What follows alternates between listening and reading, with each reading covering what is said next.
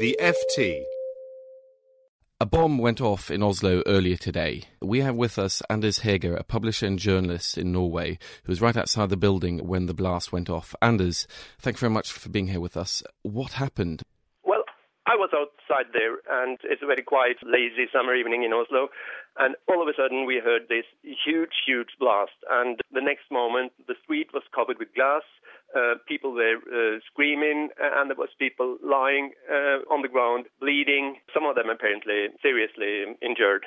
It was really surreal because Oslo is such a quiet city. You can't imagine 1 second to the other it changes to something like a war zone. And it was also not only shocking, I'd say depressing. What is the mood like there now? The police have acted very sensible. There's no kind of panic. It's more like a state of shock. Nobody really believes what had happened because we can imagine something like this happening in London or in New York, but not in Oslo.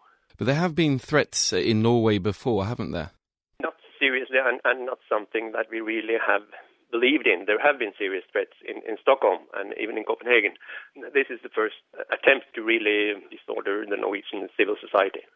We have heard reports that a man dressed as a policeman is firing at people at Utøya outside Oslo. What have you heard about that? At the moment, it's confirmed that has happened. But what is not confirmed is that there is a connection between those two incidents. It might be coincidental, or it might be some kind of an organized threat against the political society of Norway, because this Utøya camp is a Labour Social Democratic Union's used to have their camp there. What happens now? I think that the situation in Oslo is much more similar to the situation in London after the terror attempt than it is to the situation in New York.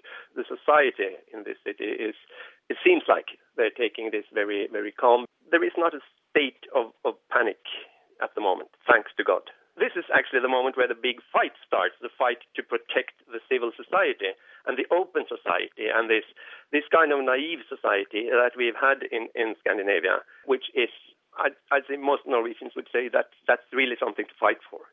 And the way we fight for it is not to get in a state of panic or to start a war against them, but to say, okay, what we defend is this open society, which means actually to go on like we did all the time. Well, thank you very much, Anders Heger, for being here. All our thoughts are with people in Oslo and Norway.